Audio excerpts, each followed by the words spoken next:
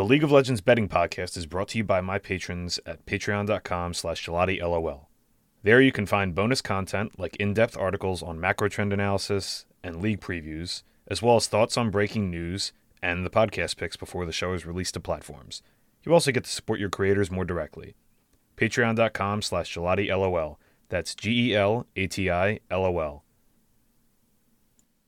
All right, it is currently about 2 o'clock p.m. Eastern on Saturday, January 20th. I'm recording this in between the LEC. I believe this is the third and the fourth game that they're playing right now.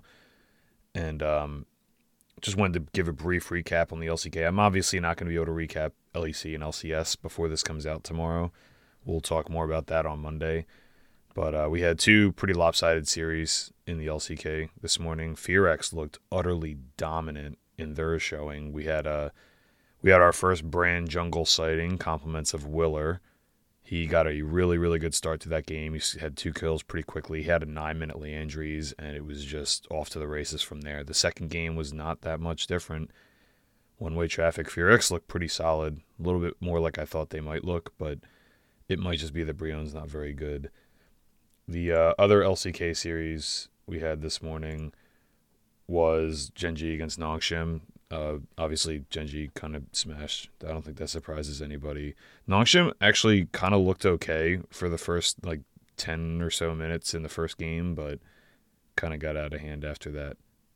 So, yeah, we didn't have any action on the LCK slate. I just wanted to do a brief recap of it. All right, moving on to the Sunday morning LCK slate. We have Kwangdong Freaks plus 715 on the money line, plus 1.5 maps at plus 208, minus 1.5 is at almost 17 to 1, 1682. Against Hanwha Life Esports, minus 1147, minus 1.5 maps is at minus 261. So, obviously, I have my speculation that Hanwha Life might just be the same kind of team that they were last year. In their first series, they didn't really look any different to me, but it's also only one series. There's plenty of year left. Maybe this team is going to progress, but they were on watch for not dumpster fire alert, but they're on watch to be the same team that they were last year, which is they're going to struggle against the good teams and they're going to absolutely wipe the floor with anyone worse than them. So when you have teams like that, the time to fade them is in the playoffs and against the good teams, not trying to guess which underdog they're going to do. And that applies to this series here. You know, I'm optimistic about this Kwangdong lineup, but Hanwha Life just smashed teams that they're better than. Realistically, one of these games will probably have Kwangdong in control and they just screw it up, and then the other game will probably be one-way traffic for Hanwha Life Esports. So I don't have the stomach for the minus 1.5 maps, personally. I think a lot of people would say you could probably include that in a parlay piece or something like that, but I think if you're going to play this map, I'd lean to the map 1 Kwangdong plus 8.5 kills, thinking that they get a good start in game 1, or maybe the under 22.5 kills in map 2 when Hanwha gets side choice or something like that, I don't know. Actually, they won't because Kwangdong will have it, but yeah, I don't know. Hanwha are generally a dead nut under team, but their projection playing similarly is similar. They were right in this 22 range most of last year. I would say, if you like Kwangdong, take the kill spread in map 1 or the team total over in map 1. And if you like Hanwha, I think just take unders or just lay the sweep. No play for me in this one, though. Next up, we have KT Rolster plus 150. The plus 1.5 maps is at minus 198. Minus 1.5 is at plus 412. Against D plus Kia, minus 184. Minus 1.5 maps is at plus 161. And the plus 1.5 is at minus 575. So I had a lot of skepticism about this retooled KT Rolster lineup, and they looked really, really good in their first match. Even I have to admit that. The thing is, how much of that do you want to attribute to Beryl in that series, who I think that might have been the best series that I've seen from Beryl since 2020, the World Championship year.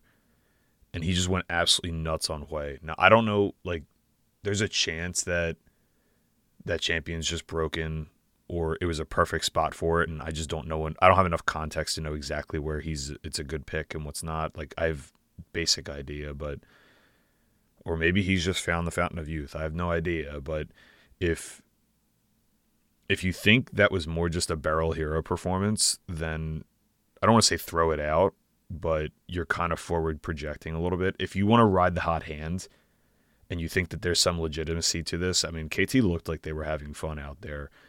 And Piosik looked kind of like his old self again.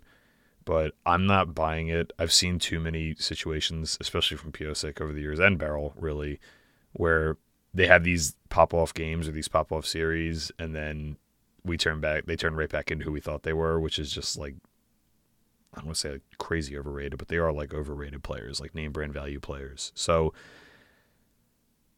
I don't know. I would lean to D plus here. The thing with D plus is like they didn't look particularly sharp against Brion, and I don't know if Brion's going to be very good. Right now, Brion's looking like the worst team. So, but D plus sometimes have these series like this. They did this over the last 2 years too, where they have these like weird series where they don't look particularly sharp against good teams or against the bad teams, and you kind of get caught up and think that they didn't look great against a bad team, and they look great against a good team. So I don't know. I would lean D plus here. I wouldn't fault you for wanting to ride the hot hand with KT. That's not usually how I do things, but lean D plus, but no plays here.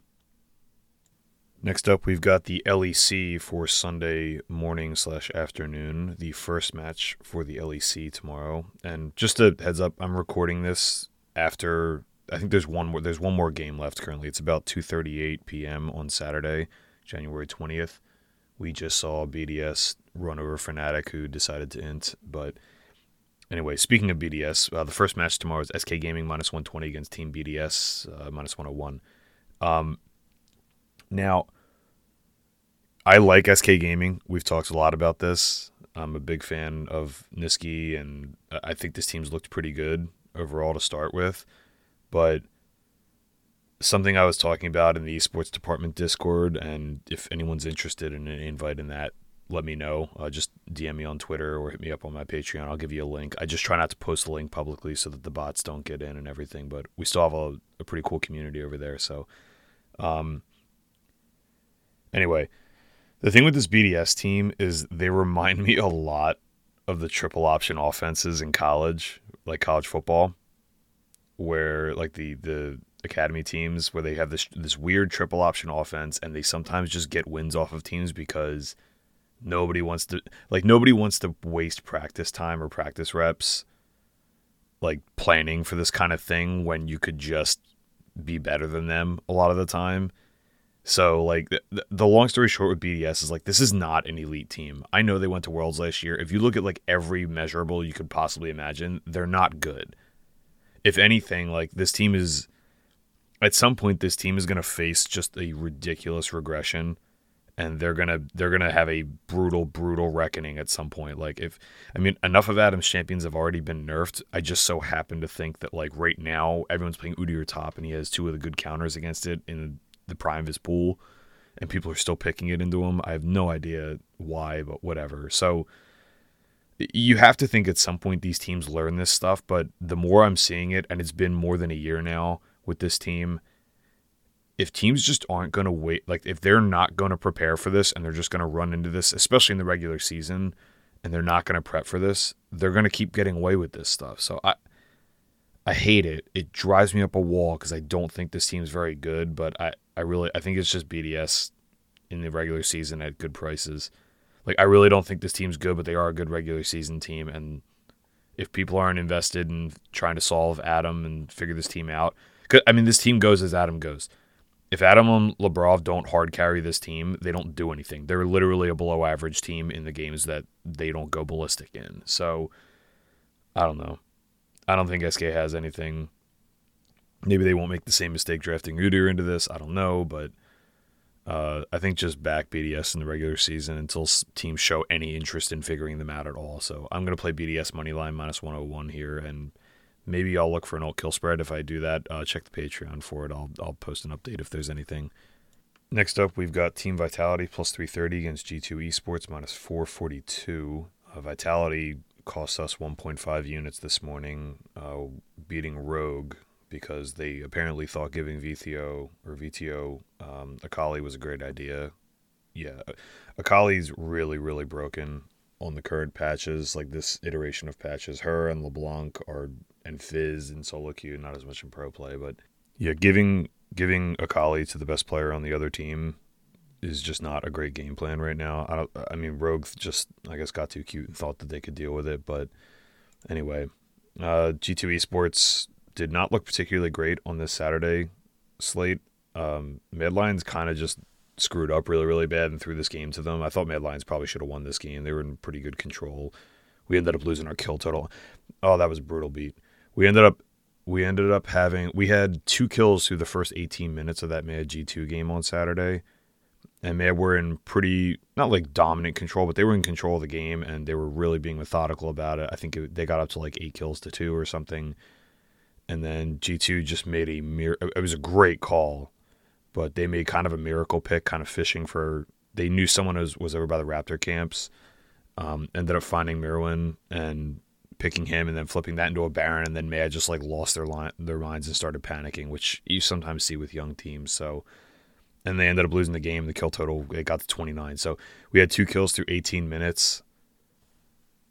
We had the under 27.5 kills. Game ended up being, what was it? The game ended up being, I think, like, I'm just going to look right now. I don't usually like doing this on the air. Ended up being a 31-minute game with 29 kills in it.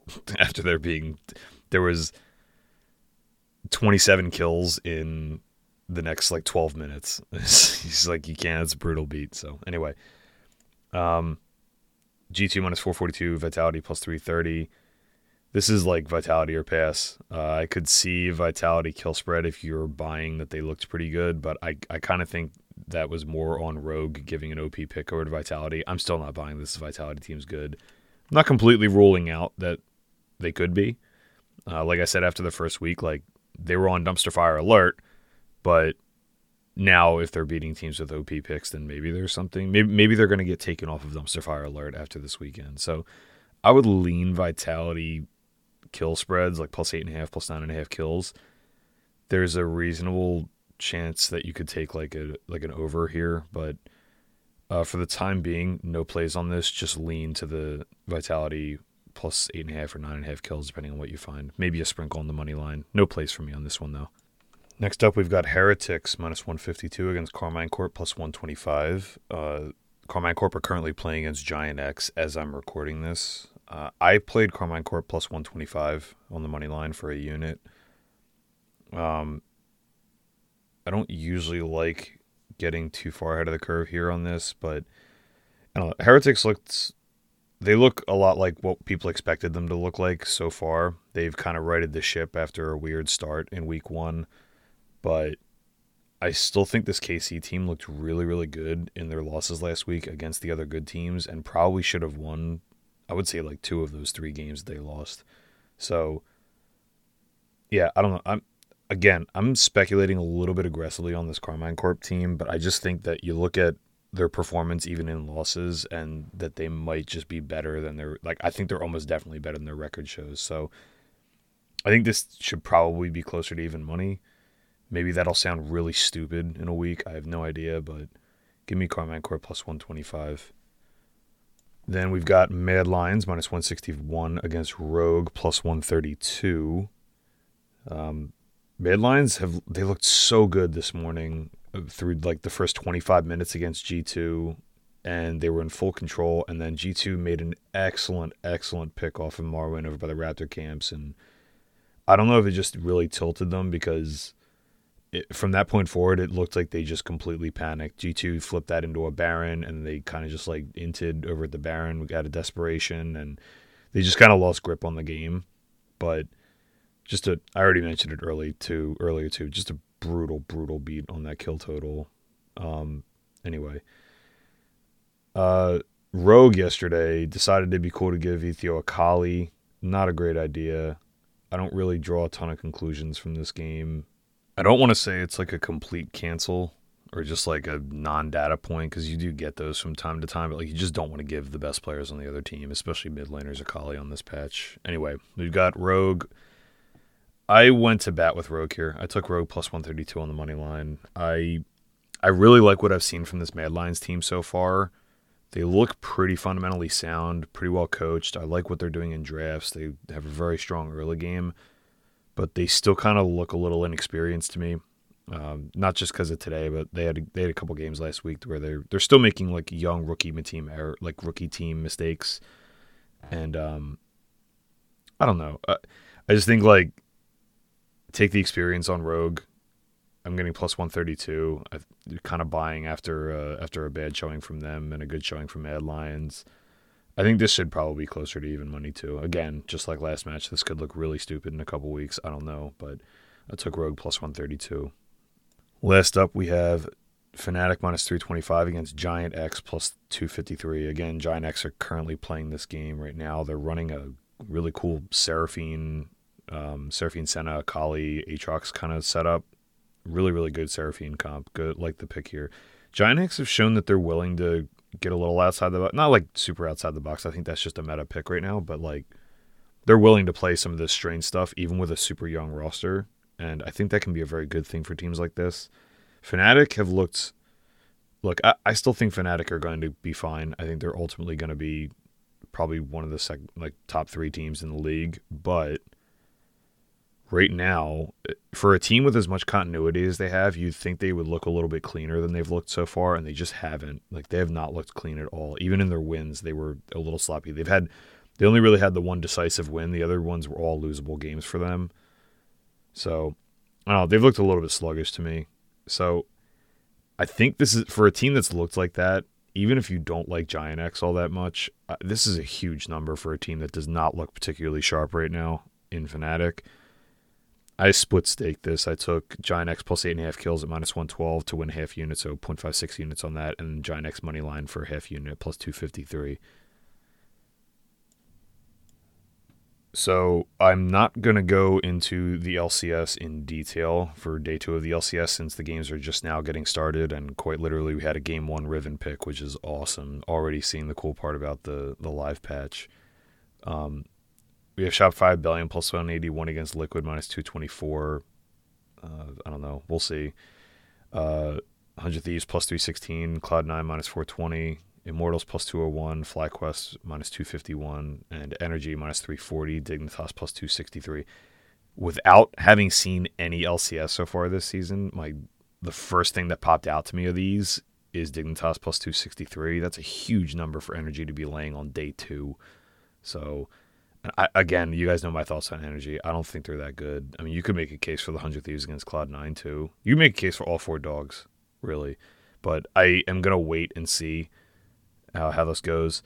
And as I mentioned in the Patreon post for these picks, I am going to be updating this after tonight, probably tomorrow morning at some point, with any LCS positions if I do end up taking any. But for the time being, I'm just going to wait and see what the league shows us, and maybe we'll see some wildly different trends on the patch that they're playing on, or just what the team's interpretation is, and we could do some kind of macro play. But for now, no plays on that. That's all from me for today. I will see you guys tomorrow.